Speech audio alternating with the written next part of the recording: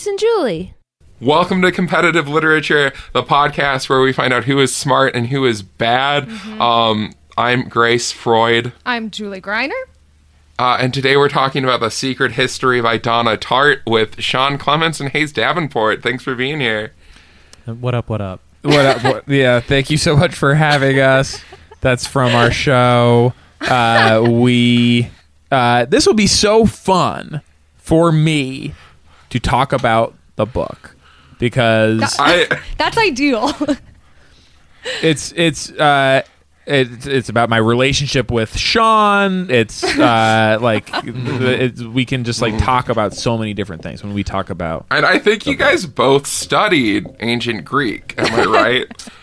And we're laughing and we're having fun and we're making a joke out of it. But I did take Latin all through high school, and when I first moved to LA, I was a Latin tutor, which is not the same, but it is kind of the same guys. I did study ancient Greek. I was a classics major for a bit, so I do think we are kind of coming up at it from two different angles, and I wonder if there'll be some friction there, but I'm excited to find out. I didn't really go to school, but I did study German, and then I went to Berlin, and I remembered hearing my German teacher, who also taught Latin, having an argument with one of the high school students from over there, a man named Malta. And he was talking about how ugly Latin was and how Greek was much more pleasant. And then I remember him going, he's like, oh, Latin? Us, everything. us. Greek. And so that sounds like one of the characters in the book might say something like that. Mm-hmm. There you go. And I studied animation, so I'm perfectly set up for this. So we're talking about The Secret History, a book that famously has never been turned into a movie because people say that it's impossible to do so. I disagree. I think it would be pretty easy to do. I think it's so fun. Feels like many movies have been made with all the ingredients there. Yeah, with all of the same ingredients, but like a different plot. But before we get too much more into it, Sean Hayes, why did you pick this book? Why is it so important to you? Is it beyond your relationship? Is it how did you find this book? Well, I can answer this, and it's very related to what you've said. There was a Twitter thread that someone started where someone asked, what is one book you've read that you really wish would be turned into a movie? And I started reading through all the replies, and 40% of the replies were The Secret History by Donna Tartt. And so I was just like, holy shit, this book must feel like a good movie. I'll read a book like that. And so I decided I was going to start it. And then I think I just mentioned to Hayes, maybe Hayes told me that about a book he was just finishing up or something, and I said, I'm about to start this book, and he said, oh, I was really curious to read that one. I've heard it's great. Why don't we both read it together? Which is something we've said about other books, and we have just recently finished a book together, but I think those are the only two instances that we followed through, and this was the first time, which made it really special. And it was very fun to be reading a book and then talking to my friend about it and what I liked about it, and we were very what I didn't. Unashamed of enjoying a book together as friends, mostly by texting. I remember once we cast the book with our friends. Yep. It was real book club style, topics that we just organically, wasn't forced at all. And it's the kind of book where you can zero in on specific characters. There's aspects of the writing that you can think about, and we were just not shy at all about liking a book together. That's really beautiful. Yeah, I wish that gorgeous. I'm tearing up. Julie and I have turned what could have been a beautiful thing to do but with our friendship into a podcast and game, and like a point of competition between us. And I feel like comparing that to what you had in this experience reading this book, I'm wondering if this podcast is worth it. No, what you guys are doing, and it's not just the competition aspect. You will wring the joy out of anything you love. By doing a podcast about it. It will become a job, and like not a very good job. Wow. So two roads before us. We'll see by the end of this episode. Maybe this episode will convince us to quit making this podcast. I would be honored. There would be no greater honor you could grant me than to have ended your podcast and freed you from the prison. You could just read again. Imagine you just read the book because you like the book. Crazy. That would be kind of beautiful, I guess. I mean, oh my God, I'm really thinking about this in a serious way, actually. But we do have a podcast to record. And we should mention, if nobody knows this, Sean and Hayes host Hollywood Handbook and The Flagrant Ones, and many, like, I mean, I've been a Hollywood Handbook fan since I was like 20. Wow. And so if you two... if you two, the other end of this, if you have any criticism about how we're creating this podcast, please, we would love to hear it. We've, had some stumbles lately. We messed up records on 2 of the last 3 of our pods. And so let's get technical. Let's not. I mean, I don't want to hear you just messed up a record. I want to hear exactly what went wrong. The first thing that happened is I recorded an entire episode on mute. So that is not... You cannot record something on mute. Okay. What happened is you did nothing. Yeah. I'm gonna piggyback on Hayes here. I have the same basic note. I'm hearing, don't do it. Don't do what I did. Is what it sounds like. Talk. To simplify it for you to handle, yes, that is how we're gonna. Yeah, because I do need you to make it, English, speak English so that I can understand. Yeah, no Latin for Julie. Latin. No Greek. Yeah, I mean that's the big question I had was, do I record on mute or not? So already, even the premise of recording. What happened? What's the second one? Go ahead. Please. No, I'm so sorry. I didn't mean to. It sounded like you were going to get into some critical podcast theory there because you were talking about the premise of recording on mute, which I'm interested to hear. I think that sentence actually cannot exist. That's what I'd say.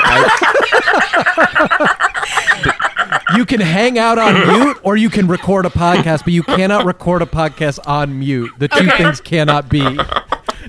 I pressed a button that I believed to be the record button. And it was the mute button. It was a button that muted. They shouldn't have that on a recording device. They shouldn't have it. I agree. A mute button. Yeah. So ultimately, this becomes a debate of graphic user interface. Yeah. I really think. I mean, were we using a free program? Yes. Do I think we're entitled to monetary compensation? Yes. Also, yes. Yeah. But then you find out what the value of one episode is, and is that worth? Is it better not to know?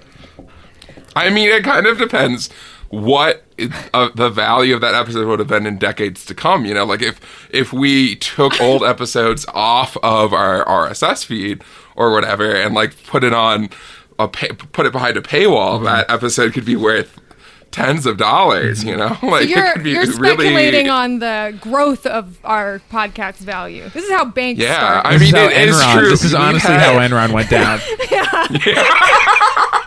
We've had some interesting hurdles recently. We were talking to a podcast network about possibly being on that, and they did say flatly, no, you do not have enough listeners, which was reasonable, but it was a pretty clear, like, you are not popular enough, which is just something back to that we have to. It did feel like, oh, okay, like I guess we're not we're not nearly as popular as Seek Treatment, which I thought we okay. we and were I had a feeling to. about what the network was that's now been confirmed. We didn't even have to say. We all know what it is.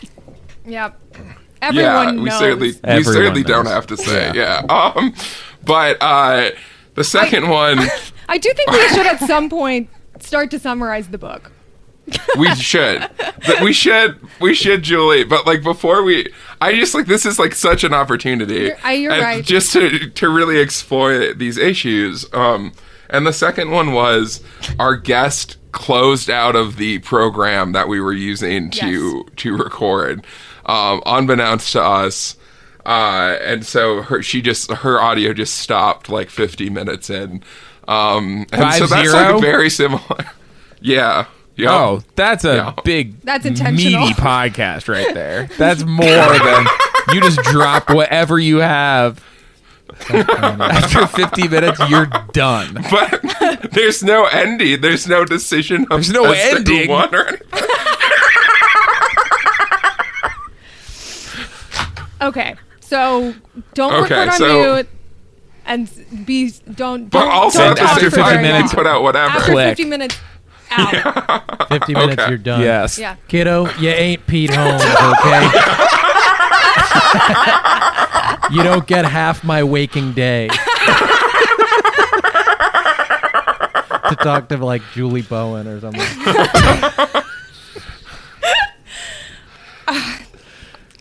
Okay, so The Secret History is it's really a story about stories, and what we to come in with that. Great what we tell each other and the lies we tell ourselves, and it starts out with a man who I just want to say at some point we are going to say whether or not you have read the book, right? Yeah, I would. Okay, I'm really gathering information already on that. Really listen, I would say. Okay. People have been really bad about guessing whether or not we've read the book. They've generally not been on, not guessed correctly. I would say so far, calling it a story about stories and the lies that we tell ourselves is just so specific that you must have read it. Yeah. It is. There's no other book that would fit that. It's just simply, you simply don't have. Or any work of art, really. Yeah. I would have said, oh, it's an inverted detective story narrated by one of a group of 6 students. But that's immediately 10 things come to mind. I would also argue inherently an inverted detective story is in fact a story about stories. There's because just a more it's economic way to say that. On the structure of a genre, right? And so it's making a comment on all stories in that genre. Okay, so we've got we go ahead, Grace. No, go ahead, Julie. Okay, so we're dancing around it here, but it starts with a group of kids who've clearly murdered one of their friends. And that friend is named Bunny, which immediately we're laughing. And he's not the gay one. No. Yeah, which he's maybe the straightest one of the bunch, He hates Catholics. He's a just really person. Yeah. It's this fun little kind of fanciful nickname for a very harsh man. You'd think, I don't know. There's many mysteries in the book, one of which is how is the nickname Bunny for the name Edmund? We don't know. I would have called him Snaggletooth or something a little bit more aggressive in some way. But so this is the central inverted murder mystery, to use a really general descriptor of the book from Sean. Yeah. He's been killed. It's intentional. It was done by his close friends. They pushed him off a cliff. His closest friends and enemies. Mm-hmm. Wow. I believe this is actually where the term frenemy comes from, right? Yeah. It was invented in 1992 by critics reviewing this novel and trying to find a term for Bunny's relationship with the rest of the friends in his group.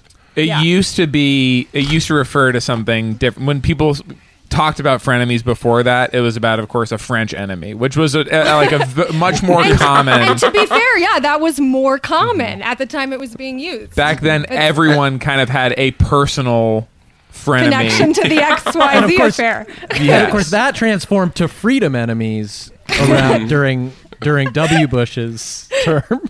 Yeah. Right. And it's kind of nice that it had this turn away from that pro-America bent that it had taken. Yeah, I agree. Mm-hmm. But this book redefined a lot of words, many. Yeah. Almost every word in the book you couldn't understand. List all the what words. A secret! We just told you about one. What a secret is, for example, because it's okay, you just wrote this in a book.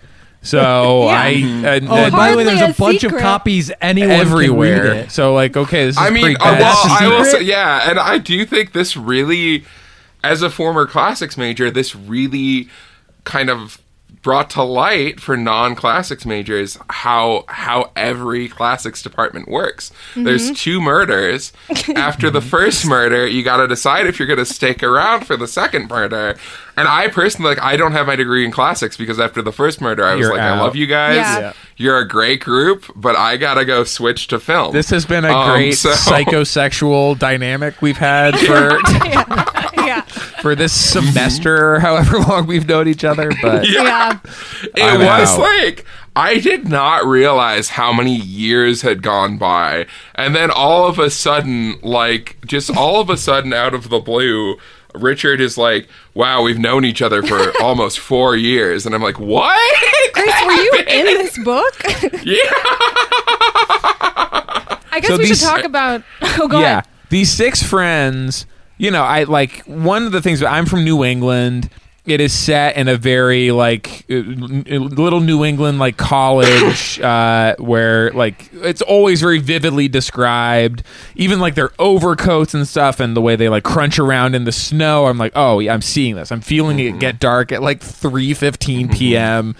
And there's a Burger King, and there's a Dairy Queen, and there's it really has an assortment of modern delights. Driveway of the Burger King. Yes, and they're described too. And that brought me there. It's I've never been to little liberal arts college in Vermont or whatever, but I've certainly been to a Burger King, and so that definitely connected me to the story. What brought me in, my way in was in the beginning when he describes how he's from California and he's like, it's terrible in California. I was like, I can't. That was my way in. It's Bennington, basically, right? Because that's where Donna Tartt went. Yeah. I did talk to someone when I was reading the book. Do you guys know Julianne Smolinski? No. She's a writer who I was working with on a show, and so much more than that too. A whole dynamic person, but and with she was telling me that she reads a book. Save. She reads a book every week, and I was like, oh, I'm reading this book and I'm really liking it, and my friend and I are having a special experience with it, and she was like, yeah, I went to Bennington, so it's I just can't fucking stand that book. She's like, I just feel like I know everyone in it. I know exactly what's being described. And I'm like, yep, this is... I was like, she's like, I hate all the characters instantly because I'm like, yep, that's who was there. Yeah. Was she also just they're murders and they're not actually... There's murderers and there's not actually... They're not exciting. They're not interesting. They're up their own ass. Yeah. Really making a meal out of the murders that happen all the time. I think this group... Go ahead, Sean. No, I was just going to say, I think I read this book and the book Prep by Curtis Sittenfeld back to back. And they're both a middle-class person being installed into this world of extreme wealth through attendance of some kind of prestigious academy. Right. And I really loved both of them, and I think I'm a sucker for that kind of story. And yes, that's all I wanted to say. For whatever reason. You should read The Ninth House by Barbaro. I'll write it down right now. I would love to. It's a lot like The Secret History, but with like Cthulhu. So it's pretty fun. But yeah, Cthulhu's just one of the friends. Just one of the just one of the 6 friends. He's the professor, actually. Cthulhu, quit dragging ass. We got to make it to the kegger. Sorry. Cthulhu's fucking a freshman, and they're like, "That's not cool, Cthulhu. You're like 1,000,000 years old."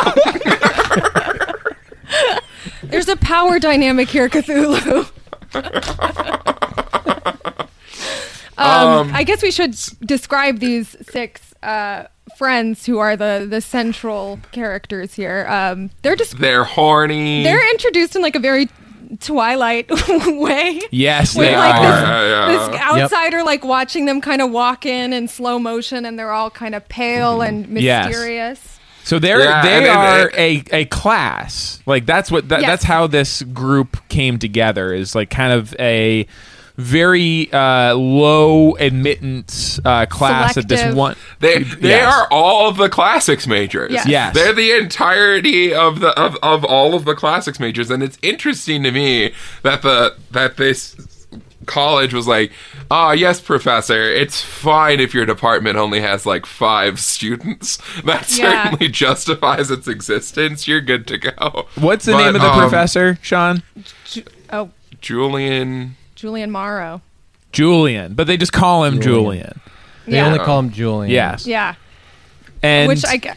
he only admits a handful of students to the classics department, and 5 of them, I guess, have been, or 5 slots are already taken. So there's 1 spot open, or maybe not even that. I think Richard, the main character, I think he makes a spot. Yeah, it's sort of like it's not like he's vying or applied. Yeah. He goes to Julian the first time, and Julian's like, "You're nothing," and then he comes back and he's like, "I kind of like your spunk." I think he must have heard through the grapevine about Richard, because Richard has this moment where he's like in the library, like he sees the magical students from this classics program, and he hears them like trying to translate Greek, and he kind of is like, he drops in and is like, "Oh, I think actually you might need this conjugation," and like impresses them, which is like, that's a scenario we've all imagined at some point, just to like drop in with the people we want to think are cool. At that your moment. Crush is trying to conjugate. Like, just can't quite do it. Yeah. The scenario that reminds me of in my life is in elementary school, when I pored over the illustrated encyclopedia of Star Wars Episode 2 in the hopes that one day like some boys in my class would be like, "Man, like I guess I don't even know what's under General Grievous's like exoskeleton," and I'd just be like, "See, I'm gonna stop you right there." That's the specific that you chose. That you're hoping General that someone Grievous will ask isn't you in what's under his exoskeleton. General Grievous is not in Attack of the Clones. Oh well. See, so now I'm like wondering if this was this just. Is he not? It's not that this scenario didn't come to pass for you. Did you fabricate this anecdote?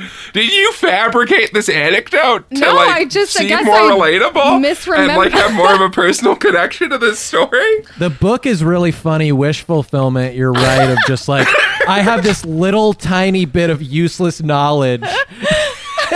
Imagine if like the dream scenario came in where I could just drop this one fucking thing I know that's doing nothing for anyone, and it would like win me a bunch of friends and indirectly sex ultimately. Yes. Like it's like the one passage into an elite group.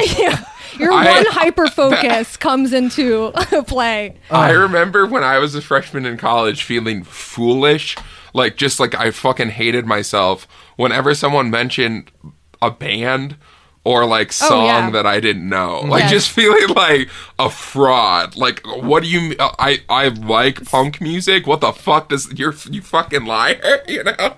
Yeah. But you want to run through the gang? Yes. Yeah, the gang. The study group. This is the original study group. You think that you like the freaking Community Take that, guys? Jeff Winger. Community. Community is in many ways an adaptation of The Secret. Sorry, Troy and Abed. yes. Somebody beat you to the punch. Interesting. Community is like Donna Tartt actually hates Community because it is an adaptation, and she's like, they were all supposed to be white. It's like, what? Excuse me. I think I was pretty technically. explicit. and not just like white, like the color of like She's a like, sheet of 8.5 by 11 computer paper. She's like, in how many ways did I say they were translucent skinned? It just goes down the list, and it's just different descriptors of like intense whiteness. Yeah, for their you can see skin. the Like blush through clotted their cream and paper thin. But just yeah, where so the our blood is pooling visibly in their bodies. our ghost-like main cast. We've got. I guess the big head honcho is probably Henry. Gotta be. Gotta Who do be you picture Henry. when you think about Henry? I would occasionally picture know. Pete Wentz.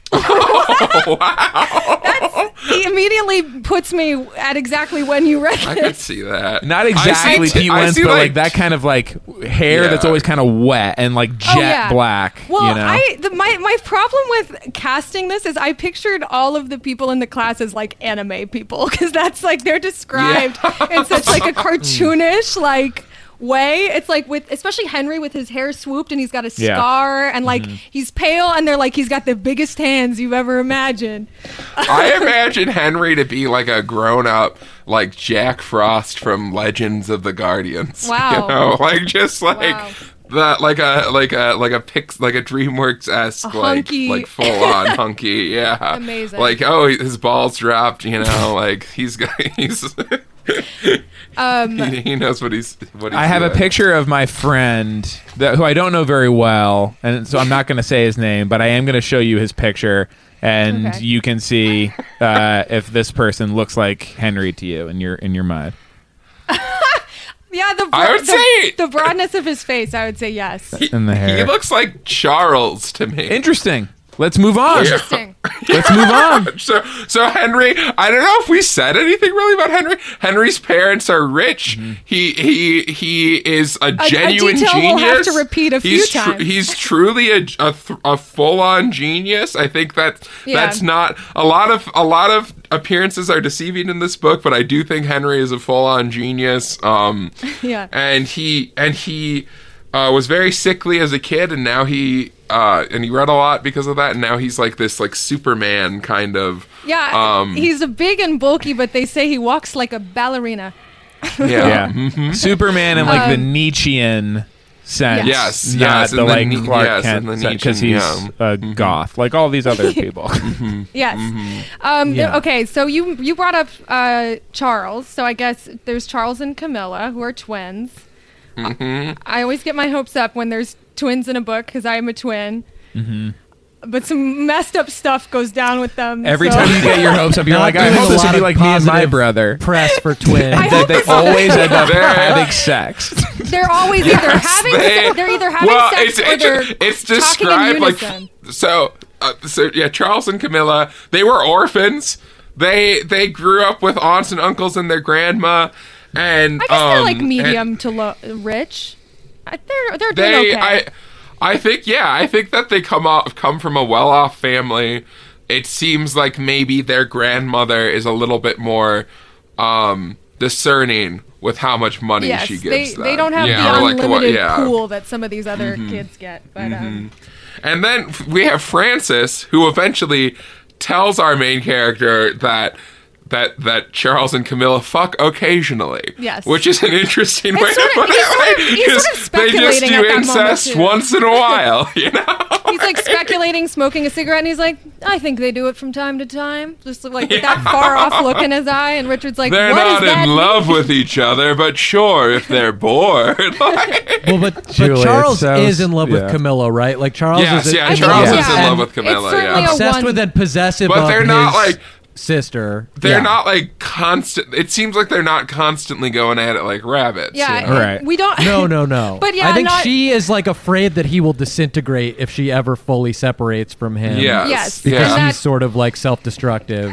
And Yeah, like she's kind of the cum. No, I'm not Don't. The cum. Grace. Grace. You will not derail another podcast with the mention of this fluid. When he comes in her, Oh my God. that's like a little Horcrux, and it keeps Charles alive by keeping a little part of him going inside of her. Well, and that's one way of looking at it. Yeah. So, but and then we've also got Bunny. Yeah, we've got Bunny and Francis. I guess we did talk about Francis, but we only Francis talked about him in the gay. context that he reveals this Francis is information. gay. He's also from an Exorbitantly incredibly rich family. Yeah. Monumentally wealthy, just like carte blanche, has a really cool like country house that they go to on the weekends and stuff Yeah. whenever they can. And One it's of the many country house. houses. I feel like if that house didn't exist, a lot of their problems wouldn't Yeah. have Yep. happened. A lot of So the in a time. lot of ways, this is a book about This is why an you shouldn't make gay anti- friends. It's a book about why you should avoid that. Avoid gay friends and property. The Don't get line involved in. between just making a gay friend and then killing a farmer is so close. It's really thin. It's truly This is- thin. Yeah. You would say they're not connected, but if you actually trace it back step by step, yes, I mean, they are separated, but they are not. Yeah. I'm gay. It's like Unrelated. I'm it's gay, two- and every time I bring straight friends on a vacation, a farmer dies. Like every single time. Yeah. Is that my problem? No. At what That's point they is have this to be not a accountable for that. coincidence? But yeah. That's the invisible contract you sign when entering into that kind of relationship. And And he I will has say, red hair. speaking of contracts and how these friends treat each other, they often hate each other. Like Yes. it's a love-hate, swivel.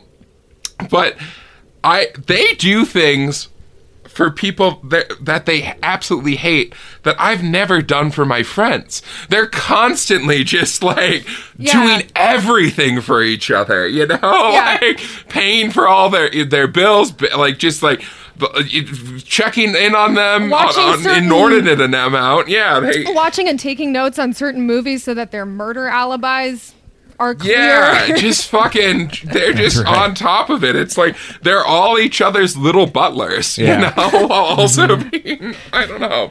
And So- Bunny, I mean, we need to talk about Yes. Bunny, the character, That who is dies. like probably the He's like the an kind of Andrew Dice richest- Clay sort of character. So in that thread that I read that was like, what do you wish was a movie, that like, what book do you wish was a movie? It said, I'm so sad that this wasn't made a movie at the time when Philip Seymour Hoffman could have portrayed God. Bunny. Yes. Ooh, Because yes. it's such an incredible, he's like a very fancy slob. Yes. And he's Yeah. from this like very prominent family, but he has no actual money. Yeah. And like it's just such a great his family's philosophy of like it is a sacrilege to ever earn money. I guess you need to mooch money is how you get money. That's, yeah, you can't work. You're just supposed to Yeah. have it. And if you don't have it, somebody should like give it to you because of who you are. It's just like this endless paradox that he has to square somehow. And to be fair, Bunny seems to very have good to at do it. a lot of work to create this spider web in which he entraps all of his friends into meeting his every need. Yeah. Like he does really put in the effort when it comes to irrevocably fucking over the lives of these people that probably would have loved and supported him Yeah. if he hadn't decided to act It's like so that. interesting because he is like described as a person who's kind of jovial and like when you first meet him, at least, just fun to talk to and fun to know at the periphery of your life.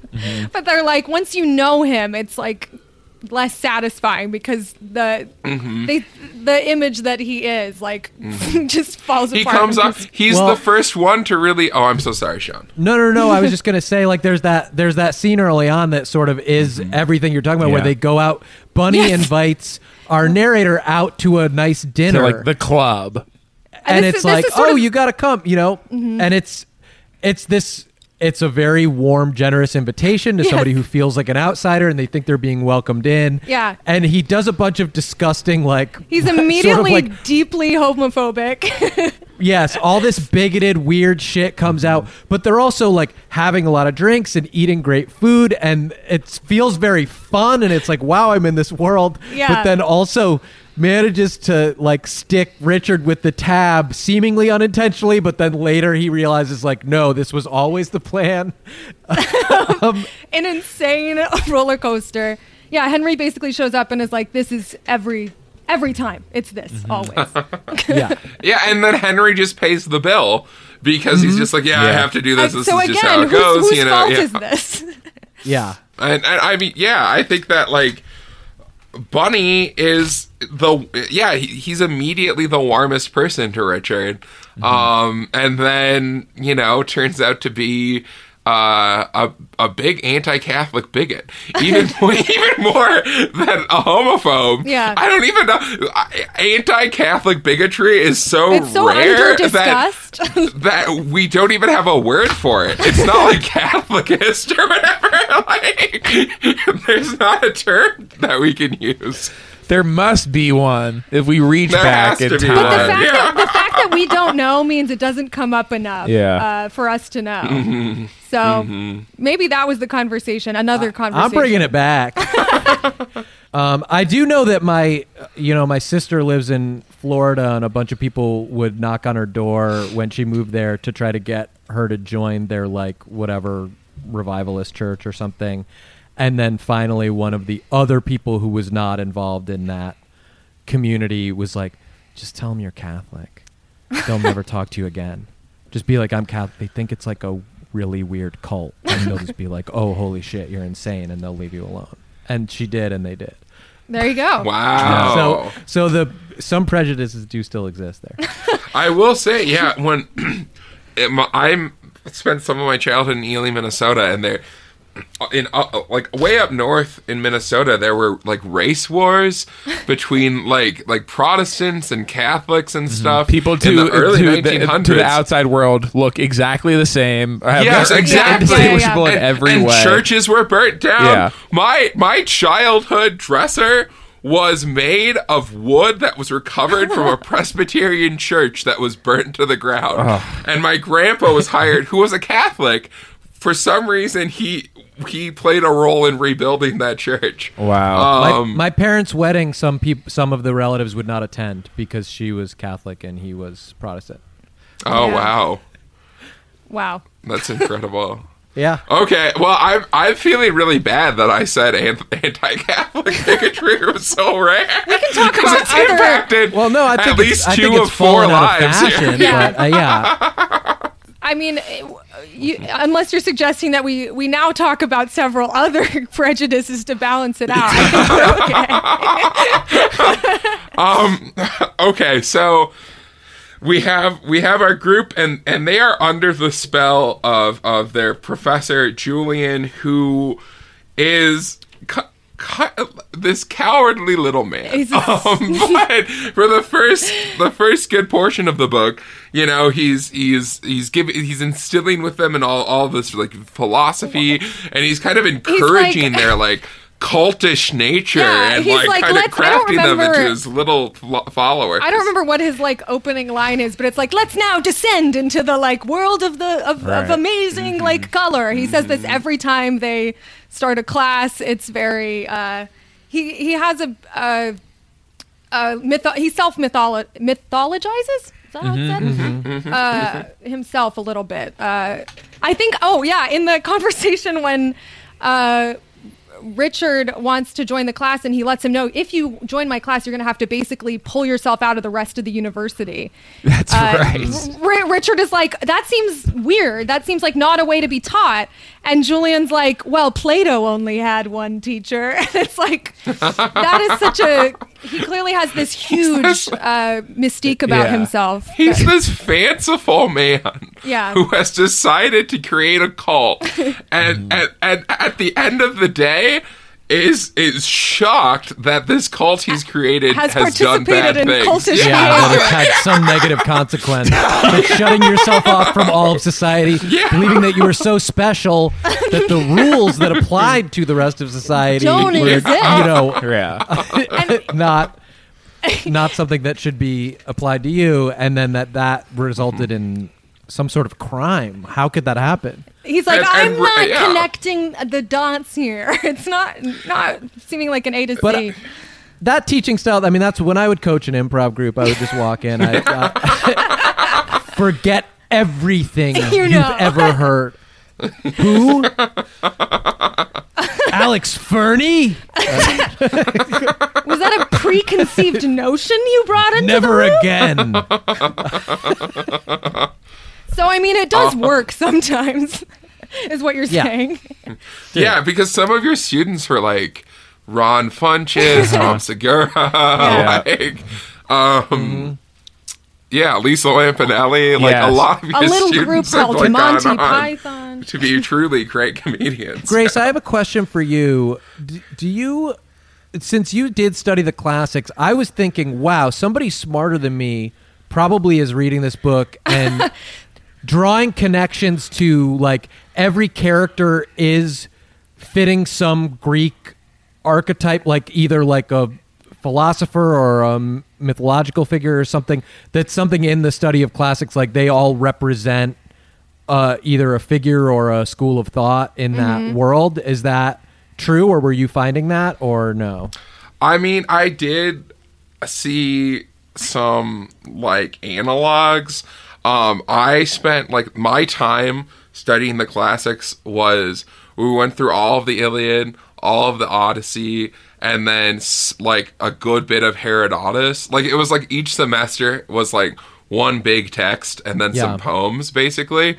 So, I didn't go through a ton of classic texts, but I do think that it is like structured like a classic Greek tragedy, and I think that like a lot of like Medea and like the Iliad, and there's a lot of classic stories where you find the tragedy out, or you're told what like the chorus tells you this tragedy is going to happen, and then the rest, and then you see what happens, but like going into it, it's not like a shock that Medea kills her kids, like. And this is, I just want to clarify for anyone who doesn't know, she's talking about the specific Medea installment, Boo! A Medea Halloween. Yes, exactly.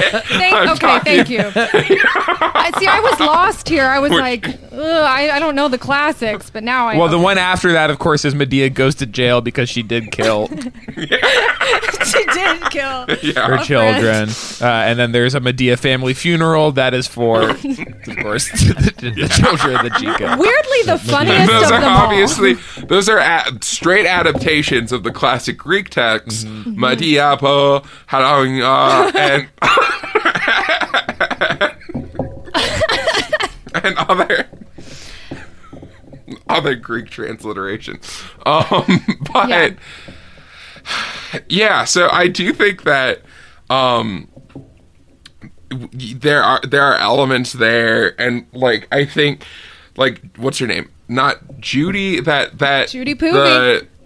Judy, who like constantly like is like, why aren't we fucking, Richard? We're supposed to college, be fucking. Right? Can I just say, that took me right back to college. I'm instantly. So many conversations, just like, why aren't we fucking? Does anybody know? Every day in college. I can't. I'm going on yet another vacation with my bizarre friends. Yeah. I'm going to the country house, okay? Richard's always softly annoyed that this hot rich girl is hey, you interested in it, even though his personality is clearly terrible. Yeah. There's a lot of great side characters that I related to as well.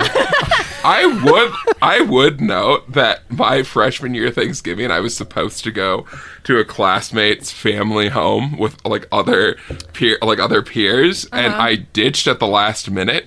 And they didn't talk to me again. Weird afterwards. Yeah, they didn't talk to me again. Wow. It was so they were either so they offended killed a farmer. Yeah, they killed a farmer. Yeah, I think they must What are they going to talk to you about after that? Because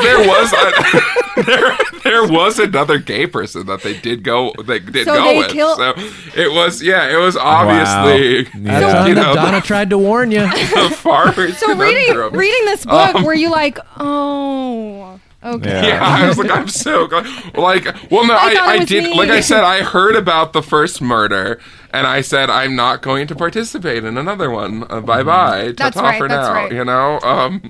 Yeah, I guess. But we are approaching. We've talked about how Bunny was killed by his friends. We've talked about how there is another murder of a farmer, but we haven't really talked about how that murder comes about. Yeah, I mean, plot wise, Richard is just kind of like, you know, like becoming more ingratiated in this group. They're like kind of hard on him for a while, like just kind of doing like random pop quizzes. Eventually, they start going out to this country home. He realizes that something went amiss, and he finds out that these weirdos, the reason during this like beautiful time for him that he remembers so fondly, maybe the only like truly blissful period of the book. This is when this. But he's noticing occurred. even during this great time, he's noticing like they're obsessed with the weather. There's this weird. There's this weird time where I walked in and they were boiling leaves. Like, what's happening? And he's like, whatever. But I guess that's friends. I guess that's the cost of being friends. Yeah. So he really lets a few red flags just rip past him. But what was happening was they were, again, following the teachings, like the pretty specific teachings of Julian, to like indulge in like the loss of the self and like fully experiencing life in a way that transcends normal experience. I don't know. And based on the legend of like the Bacchanalian cult, where like this Dionysus, where like this is how they actually manage to transcend the self by getting really fucked up and getting really hungry. It turns out all you have to do is get very, very hungry and drunk. I do think, you know, like this. If this novel had come out after True Blood, I would have thought that it had ripped off the second season of True Blood, because that's basically, in some small ways, the plot of the second season of True Blood. I did not know where this. they discover this idea of Bacchanalia, and they did not have that as a guide, obviously, so they had to figure it out themselves. And they go through, I think one of the funniest descriptions in the book is how they try to figure this out. They have a like bunch of false 5 starts. times before they actually get it, and they're like, this isn't quite right. The first time they're like, so they like go home and they're like, so we just got really drunk, right? Like that was just getting. And then they try again and just keep like different permutations of like denying themselves food and other things. And the reason that Bunny doesn't end up partaking in the bacchanal that occurs where they actually kill this man is because he wants a burger. Like they find him one day just like eating a burger on the third day of them all fasting, approaching. They're like, I can feel it. Enlightenment's coming. And he's like, I'm sorry, I got a milkshake. I couldn't do it. That's also him though. Like there's some. This is what I'm talking about with like the archetypes where it's like he cannot resist temptation. Like he always like Henry is the Superman where like he is so disciplined and never ever He gives barely into sleeps. any desire that is not like purely practical. Yeah. And then Bunny is on the exact opposite of the spectrum and is only ever satisfying like a self-centered need. Mm-hmm. I remember Sean and I were talking about when we were reading the book how if you wrote this as like a movie script, you would get the note that Richard, that Richard, the narrator, should be there when this is happening. Absolutely, yes. And in the book, the choice is that he is not there. He's not even invited. Yeah, and then he thinks he's having a good vacation. Yes, and then he very gradually finds out over the next days or weeks that this happened, and it's kind of like him putting the pieces together. It happens off camera. Yes. The most exciting, like the most important incident, like is just you get told about it later in a long conversation. Through hazy memory too. Yeah. And you're experiencing it only from the perspective of someone who was not there. Yeah. But I think that's cool, and I enjoyed it. I liked it too. But it's like you're not allowed to do that. Yeah. I mean, he does. Yeah, he describes. So basically, they enter this state of like transcendent bliss, and when they all come to, they've turned a man inside out. Yes, and maybe even eaten some of them. And maybe eaten some of them. Yes, it looks like he's been killed by like a beast. Yeah. And they're all scattered around. They're not even near him. They just know they killed him. And like Camilla's just like sitting by a waterfall, and her hair is like red. And they're like, okay. Is it explicit or not? I mean, the implication, right, is that it just. I always felt like, well, it's mostly just Henry, right? It's all about how he is just like a. It felt like such they a each strong, big maybe person. did something different. Like it felt like Henry was like punching and kicking at this guy and maybe bashing his skull, and then someone else was like, "Well, I remember pulling something," and it's like, "Oh, that explains." I mean, the large intestine. if he's I saw that dead, had been pulled. If he's dead, if he's already dead, why not rip him apart? I mean, like you only live once, you know. Yeah. Like You're never gonna get to pull on this stuff ever again. Yeah. The rest of the group was just having fun. Henry did the murder, and the rest of the group were just like dancing, basically. They were like, "Well, this is an opportunity at this point." I'm gonna take a rude, quick break. I'm sorry, guys. Do it, please. I'll indulge to my kid. While Sean is gone, I'll explore a thought experiment with you. If you had a really close group of friends, and this happened. And like the way it's really fun the way like Richard realizes it, where it's like a mix of like you imagine like Chandler or something being like, wait, you guys all like got naked and like fucked? Yeah, that's like the first question he really has. Would you be like, horrified, but would some part of you be like sort of hurt that like all your really, really close group of friends all had a plan to all I think I would have wanted the opportunity to turn down the invite to the murder. When I was that age, certainly I would have been like, what? Okay. I would have got like teary-eyed maybe and have to like leave the room for a second. And they're like, well, we murdered someone, and you're like, well, you didn't actually plan to murder anyone. You just planned to like you weren't protecting me from anything. You were just excluding me at the time. So definitely I would, especially with the way that they were I'm the person who like keeps everyone chill. If I had been there, I would have kept everyone chill. You know my role.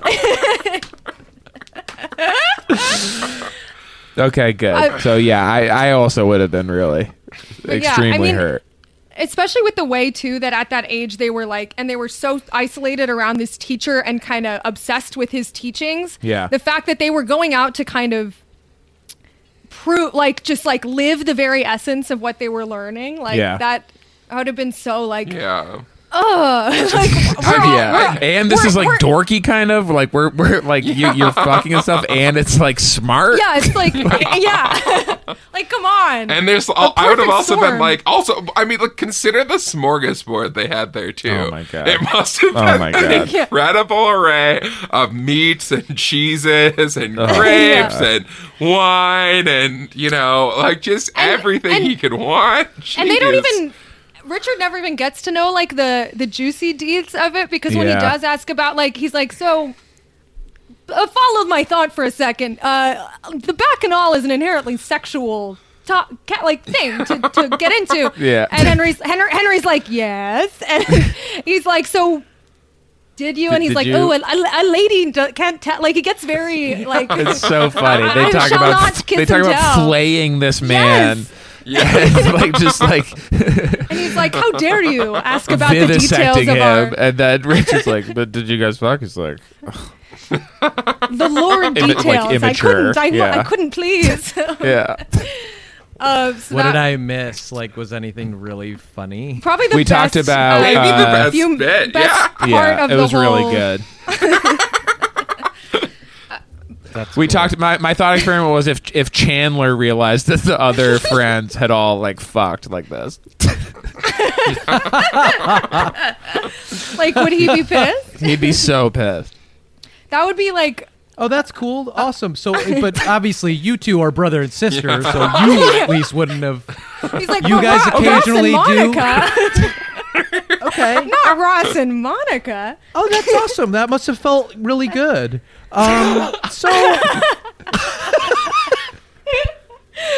Oh man, that would have been hilarious. Honestly, that would have been a great episode. Mm-hmm. This is one they wake up at the end. You just like wipe the slate clean. Chandler wakes up from a nightmare. We're done with this. This is not canon. We're just having fun. Yeah, one of those more experimental episodes of Friends that they did every now and again. One of the dream episodes. Chandler turns over at bed, and Bob Newhart is there.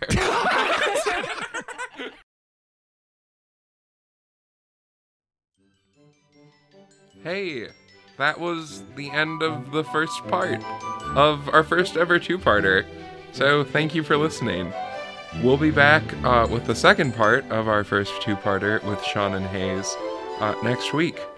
So I hope you listen to that one too. You'll find out who won. You'll find out how Sean and Hayes decided who won. And you also might find out a little thing or two about friendship along the way. Alright, how about you listen to competitive literature every week, not just this two-parter, huh? How about you fucking do that?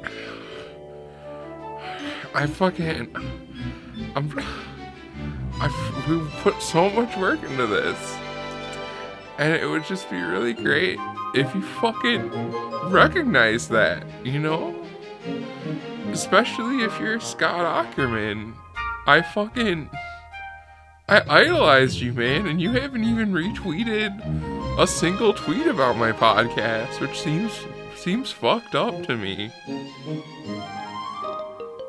So yeah, like and subscribe. Thank you.